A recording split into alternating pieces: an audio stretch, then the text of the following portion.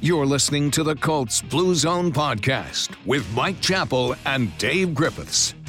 Hello, Colts fans, and welcome to the Colts Blue Zone podcast. My name is Joe Hopkins, and with me is Mike Chappell, and we are celebrating today because it is the first victory Monday for Indianapolis of the 2021 season. I'm so excited I can barely speak. It only took a month, but Mike, how you feeling? Pretty good. It's overcast outside, but I don't care. So no, it's amazing. We've talked. It's amazing how everyone's week starts and is shaped by how the local football team does, and it's just not here; it's everywhere. So good for these guys getting that, as Carson Wentz said, the monkey off their back, and hopefully they can build on this. Hopefully they can build on it next week going into Baltimore, but that's a conversation for Thursday. Today we're going to talk about, we're going to recap the Colts win over Miami. We'll discuss takeaways from that game. We'll also take a look around the rest of the AFC South. But let's jump right into it. Colts down in Miami to take on former Colts quarterback Jacoby Brissett and the 1-2 Dolphins. And they would have to do it without Quentin Nelson, without Braden Smith, T.Y. Hilton, Kwity Paye, Khari Willis, Rock Ya-Sin. I'm probably forgetting to mention somebody else. This team is so banged up. The Colts defense would force a punt on the first possession of the game, but Nyheim Hines would muff that punt, setting Miami up at Indy's 27. Thankfully, the defense would hold the Dolphins to a field goal and just face a 3-0 hole instead of a 7-0 hole. The rest of the first half was really a punt fest, except for midway through the second quarter, when an offsides penalty on 4th and 3 gave the Colts new life. Indy would take advantage with a 28-yard pass to Big Mo Alley-Cox, and then Jonathan Taylor would do the rest on a 23-yard touchdown run. 7-3, Colts take the lead, which had really been a rarity so far this year. So rare, in fact, that after the Colts defense forces a 3-and-out, Indianapolis gets the ball back for their first possession with the lead of the 2021 season. Almost hard to believe. What would they do with that possession? Well, it wasn't all that notable, except a very head-scratching fourth down call on 4th and 1 from their own 27 with about a minute and a half left. The Colts line up as if they're going to go for it. They're not actually going to snap this ball, right? After trying to draw Miami offsides, the Colts call a timeout. But then the offense trots back onto the field. They snap the ball. Thankfully, Carson Wentz converts the 4th down on a quarterback sneak. Mike, it would all be for nothing because the Colts would gain just 2 more yards on the rest of the drive.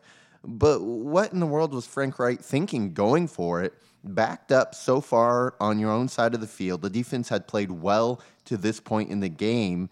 And, you know, at that field position, even if you make it, just like what happened, it's not like you're in scoring position anyway. Did you talk to Frank after the game about this call? What happened here?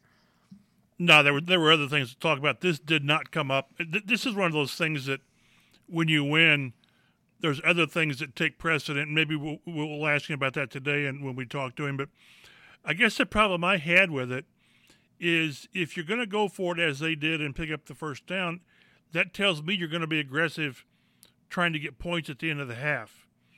And that really wasn't the case. I mean, on a second down play to Campbell, he dropped the ball. I mean, it was a tough catch. So they were aggressive there.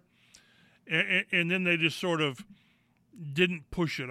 Maybe that was taking the pulse of the game and knowing that you're going to get the ball to start the third quarter. But, yeah, I think if you're going to go for it 4th and 1 that deep in your territory, it's because you're really trying to do something. And it just didn't seem like, with the exception of the pass to Paris Campbell, that's what they were doing. So that's one that if they lose or if it comes back and bites them because, you know, the Dolphins score at the end of the half or whatever, I don't know. But that's one that I think we'll ask Frank about today. Say, you know, what the heck, Frank? Yeah, that was odd, and I also didn't like, okay, if you're going to be aggressive, but why waste the timeout before you're aggressive? Try and draw them off sides and then snap the ball so you could keep that timeout to use it to go and score. It was just all kinds of weird. Thankfully, it didn't have an impact on the game. We'll move on to the second half, where the Colts start the third quarter with an 11-play drive. Colts have 3rd and goal from the 3, and you're thinking, oh boy, here comes those goal line issues. The Colts have struggled here all year long, but they actually find the end zone with a Mo Alley-Cox touchdown. Big Mo had a big game in this one, and this would give Indianapolis a 14-3 lead. The Colts forces another 3-and-out after Tyquan Lewis just threw Miami's Jakeem Grant to the ground for a 7-yard loss. Indy's offense can't do much with it, but then Grant muffs the punt. It goes right into the hands of Ashton Dulin. A tough few minutes there for Jakeem Grant, and the Colts are set up with the ball at Miami's 18. But then Indianapolis has to settle for a field goal after being backed up by a few penalties on the offensive line. 17-3, Colts have a 2-touchdown lead. Brissett now trying to lead the Dolphins back, but big Rover Stewart gets to him for the sack, knocks the ball loose, picked up by Darius Leonard, and this puts the Colts in scoring position again at Miami's 30. But again, the Colts would fail to score a touchdown and have to settle for another Blankenship field goal. Now it's 20-3 early in the fourth quarter. All of a sudden, Miami's offense comes to life and marches right down the field. The Dolphins picked on Xavier Rhodes, who was guilty of a pass interference call and gave up a 25-yarder to Devontae Parker. 1st and goal at the 3-yard line. The Colts stuffed the Dolphins three straight times on 3 straight runs, but on 4th down, Brissett finds Mike Gesicki for the touchdown. It's a 20-10 ball game. The Colts need an answer, and they would have an answer. A 41-yard pass to Zach Pascal is how the drive starts. An 11-yard touchdown pass to Mo Alley-Cox is how the drive ends. Colts go up 27-10 on Alley-Cox's 2nd touchdown of the day. He played a much larger role in this one, Mike, with Jack Doyle banged up. Yeah, I think he only had, wasn't it 3 catches? But 2 of them were the touchdowns, and there was another big play. So this is what they've got to find a way to spread it out more. Right now, it's sort of been Michael Pittman and the running backs, and no one else has really stepped up. And again, Jack was banged up, and I think he had a back issue during the week of practice. Yeah. So they've got, and again, it's people are writing about it and saying, well, this was Mo's breakout game. We've seen these before. He had a big game last year. Was it Minnesota? Some game he had the 100-yard game. It was, yeah, week 2. And it just comes and goes. It is week to week on these guys, and hopefully they get even more involved because this offense needs tight end input, and it's really been kind of few and far between so far. Well, looking at it right now, Doyle's got 9 catches. Even with the big, this was prior to that game, but going into that game, Mo had 3 catches for 32 yards. You've just got to get more out of your tight ends than that, and hopefully they will. It's early.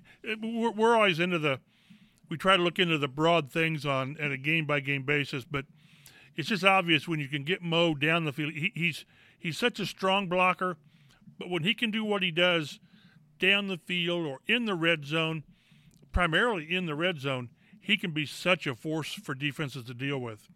Yeah, and I love Jack Doyle as much as anybody, but it seems like every time Mo Alley-Cox gets an opportunity, he delivers. Hopefully somebody they'll continue to keep involved going forward. So Colts now up 27-10, but Devontae Parker and the Dolphins would again find the end zone in a drive that took less than 2 minutes off the clock. It's 27-17 now with 4.5 minutes to go. And you're saying, the Dolphins they won't quit in this one. They're hanging around. The Colts need their offense to close this one out after the defense just gave up back-to-back quick touchdowns to the opposing offense. And they would do just that. Huge 3rd down conversions on 3rd and 4 and 3rd and 14 put this one away. The Colts run out the clock. Final score, 27-17, and the Indianapolis avoids opening the season 0-4 for the first time in a decade and just the 6th time since 1986. Let's move on to takeaways for this game here.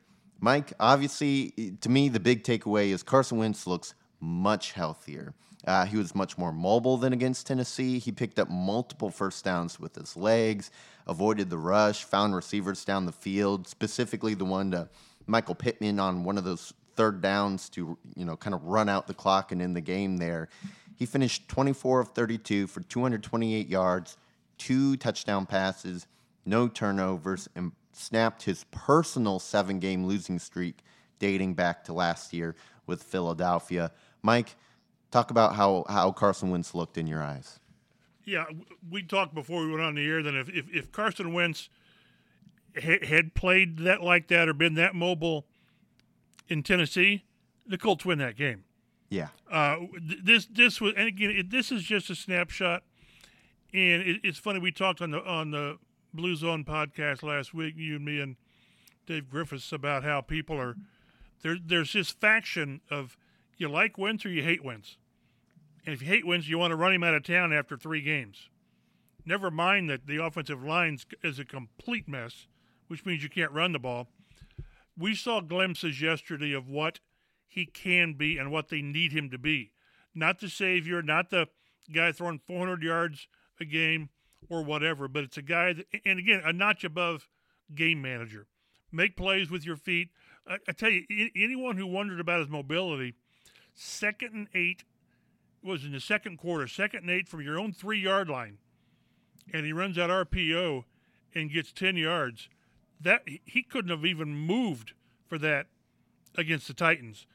And there were 2 or 3 plays where he did adjust. He eluded pressure, got out of the pocket, and made big plays. I think the one to Pascal, he showed some mobility. So that's what you want. It still bothered me that they got, was it 2 or 3 sacks, 2 sacks, another sack was negated by a face mask.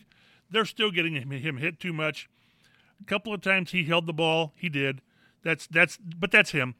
We bitched and moan about Andrew Luck every other week about doing something that it's just intrinsic to him. He can't stop it. And we're going to be doing this with Wentz if he's here for a long time. But we saw what he can be. He's got, 1 interception, which was fluky. It just was in 4 games. So he's doing his part. If they can just get this defense together, we can talk about it at another time, but this defense had a chance to really put out a statement game. I mean, start to finish. Keep them to 150 yards, whatever, and then they give up these 2 touchdowns that they were so easy for the Dolphins with Brissett.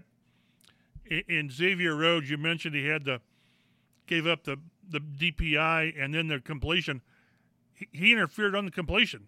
Yeah. So it wasn't a good game for Rhodes. Yeah. But correct. But again, we did see, if we can just take the Dolphins out of the equation, which it's hard to do, but this is how they want to play. They want to control games with the defense. The defense kept them in the game when the offense, the first half, couldn't get going, and then the offense got going. It was complimentary. So it was encouraging, although we keep having to remind ourselves it was Miami and Jacoby Brissett. It was, but hopefully this was a right kind of get-right spot for the Colts where they can build some momentum going forward.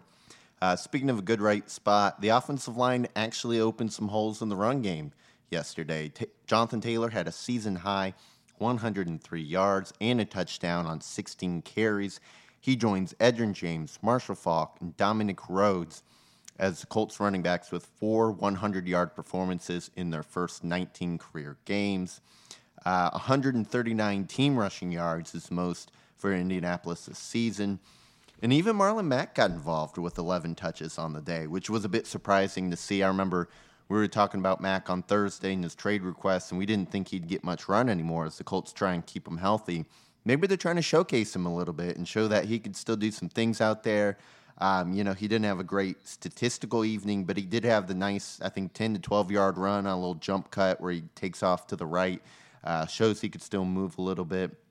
What do you think of them playing Mack? Are they going to continue to showcase him moving forward to try and up his trade value? But for him getting 10 touches, that's 10 touches that Nyheim Hines doesn't get. So when you've got 3 running backs, it is so hard to get all of them enough work, especially when, I don't think 16 carries was enough for Jonathan Taylor. When they gave in the third quarter, I think they gave Mack a series, and people were wondering, what are you doing? Well, I'm fine giving Taylor a series off. But to me, this was a game that if he gets 25 carries, he's 150 yards. At least. So that's the only concern. And here we are nitpicking, I suppose. Nyheim Hines gets 2 carries for 6 yards and 2 catches on 2 targets for 5 yards. He's one of your top 2 or 3 offensive options. So I don't know if they're trying to showcase back. Maybe they are. I was watching the game last night, the New England game, and I'm thinking, boy, he could be a pretty good running back for the Patriots. He could be a pretty good running back for a lot of teams right now. But they've made a deal with New England before. Somebody said, well, you can't do that after Josh McDaniels. Well, yeah, they have. So they have. So, yeah, good for Marlon. Anything that happens positive for Marlon, I'm all in favor of. But for the betterment of the team, Nyheim Hines has to be more involved. When he's more involved, he's like Taylor. The more touches he gets, he's going to make something happen on one of his touches. So, good for Marlon, but, I don't think it's positive for Nyheim Hines to be so not involved with the offense. And maybe the early fumble had something to do with that. Maybe he was in the doghouse to some extent. I'm not sure. Better days are definitely ahead for Nyheim Hines. Looking at the defense now, they had their second half struggles with the passing game where all of a sudden it just felt like the Dolphins figured something out that they couldn't all game long. But their run defense got its act together. And I know Miami is not a great rushing team.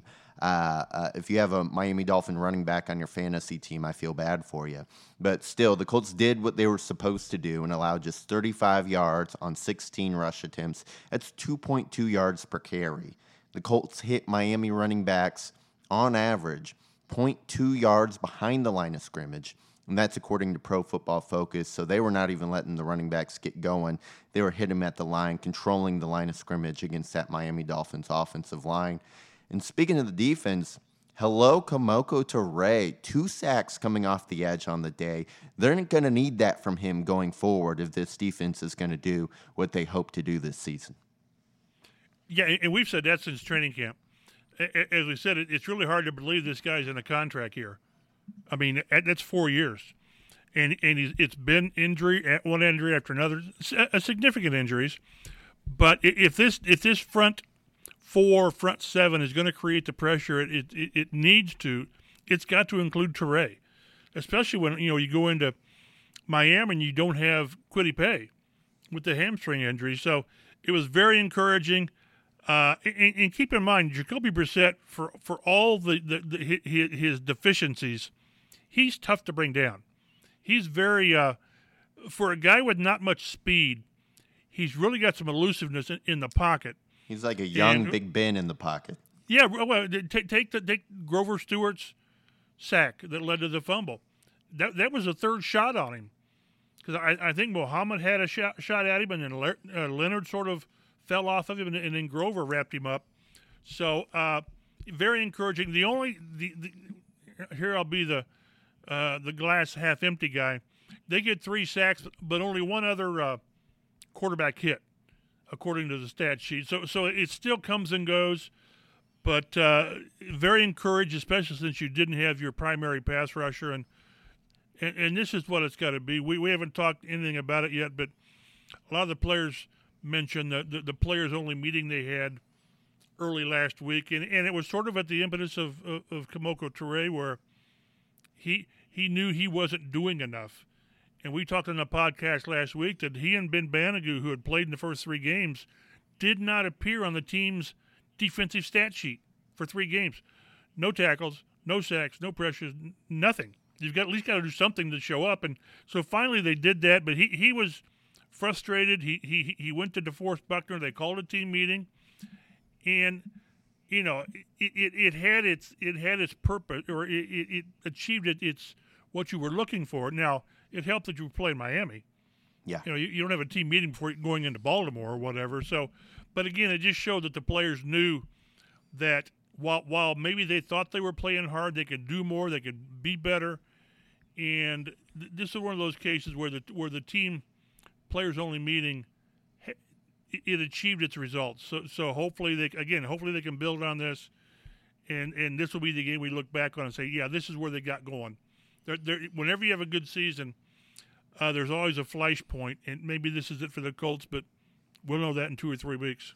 Last takeaway I have here is Michael Pittman Jr. continues to be consistent for the Colts. He led Indianapolis with 6 catches, 59 yards. His 279 yards are the most by a Colts wide receiver in the first 4 games since T.Y. Hilton back in 2018. Pittman has had at least 6 catches in 3 straight games. The last time a Colts wide receiver accomplished that was also T.Y. Hilton in 2018. And I'll also add that Pittman should probably have 2 touchdowns on the season if Carson Wentz doesn't miss him in the end zone in back-to-back games now. So hopefully their connection can grow, especially in the red zone. It almost feels like Wentz is trying to rocket it in there, and it's just a little bit off target for the big Michael Pittman Jr. But it's good to see the second-year receiver developing some consistency, where last year it seemed like he was up and down and up and down and up and down. Mike, do you have any other takeaways from this game? No, again, I think they finally got back to what they want to do. Looking at this, 33 rush attempts. Wentz throws the ball 32 times with the 2 sacks. That's 34, 35 or so pass plays called, which is that's probably closer to a 50-50 balance than what Frank wants. I don't think they want to run the ball quite that much in the run-pass balance, but that's what they want to do. And in the last 2 games, Jonathan Taylor's averaging about 6 yards a carry, isn't it? Wasn't he 10 for 64 last week and 16 for 103, which is 6.4. So that just shows you again that if you give quality backs enough carries, they're going to break. He's had like a 23, and now a 38 yesterday. So you give them enough carries, and they're good enough to break that 3 or 4 plays to where that's how you get 120, 150 yards with. Yeah, you get the 4, 4, 7, but then you get the big plays. I like the way he's running the ball, and I don't think he's 100%. He missed practice or portions of practice with the knee issue, but running backs get banged up. They just do. So seldom are running backs 100%. But again, very encouraged. Blankenship's kicking well. Special teams for the most part. If you forget, take away the muff by Hines, which against a quality opponent, you cannot do that. You simply cannot give them. He almost looked like he slipped or something trying to catch it. Yeah, it was a late. If I'm not mistaken, if I remember correctly, it was a late fair catch signal. Yeah. So he was unsure what he was doing, but they got away with some things that against better teams you can't get away with. That's why they were 0-3. They were just making the right plays. But very encouraged, and anyone who. And there were a lot of people still say, well, it was Miami, and they didn't do this, you didn't do this, and Wentz still missed this, which he did. We're still seeing him not where he needs to be throwing the ball. I think the ankle still bothers him, some of his mechanics. But that's what you're going to deal with until he gets back. And one thing we didn't talk about, injury-wise, they came out virtually unscathed. There was that brief scare at the end of the game where Ryan Kelly, he limped off, and then he's looking at his foot. I'm thinking, oh my gosh, are we going to have a 4:00, appointment with Dr. Porter? But as it turns out, a Colt blew his shoe. So that was a strange one at the end of the game. But maybe this team is going to start getting healthy. We'll see about T.Y.'s status and how these other guys who missed the game will be. But all in all, a very encouraging trip to South Florida. Yeah, encouraging is the right word. No new injuries for the Colts. I think since we last spoke here on the podcast, Quentin Nelson has been placed on IR, so he will miss at least 2 more games for Indianapolis. I remember on Thursday we said we thought he'd miss this game, but maybe he'd be back the following week. That's not going to be the case. Chris Reed is going to have to man that left guard spot for at least 2 more games. And he seemed to hold up okay out there against Miami. His name wasn't really called, which is a good sign for a guard. Moving on, let's take a look at the rest of the AFC South. Yes, the Colts, it was just the Dolphins, but at least they didn't lose to the Jets like the Tennessee Titans did in overtime, 27-24. The Titans, granted, they were without A.J. Brown in this one. They were without Julio Jones, but the Colts were pretty banged up too. I think they gave up, if I remember correctly, 7 sacks on Ryan Tannehill. The Titans now fall to 2-2, and the Colts are just a game out of first place. Yes, the Titans currently have the tiebreaker after beating Indianapolis, but the Colts have the chance to even that up later in the season. The Houston Texans got stomped by the Buffalo Bills 40-0, and Houston now falls to 1-3. And the Jaguars remain winless after a second-half collapse in Cincinnati on Thursday night. They lost 24-21.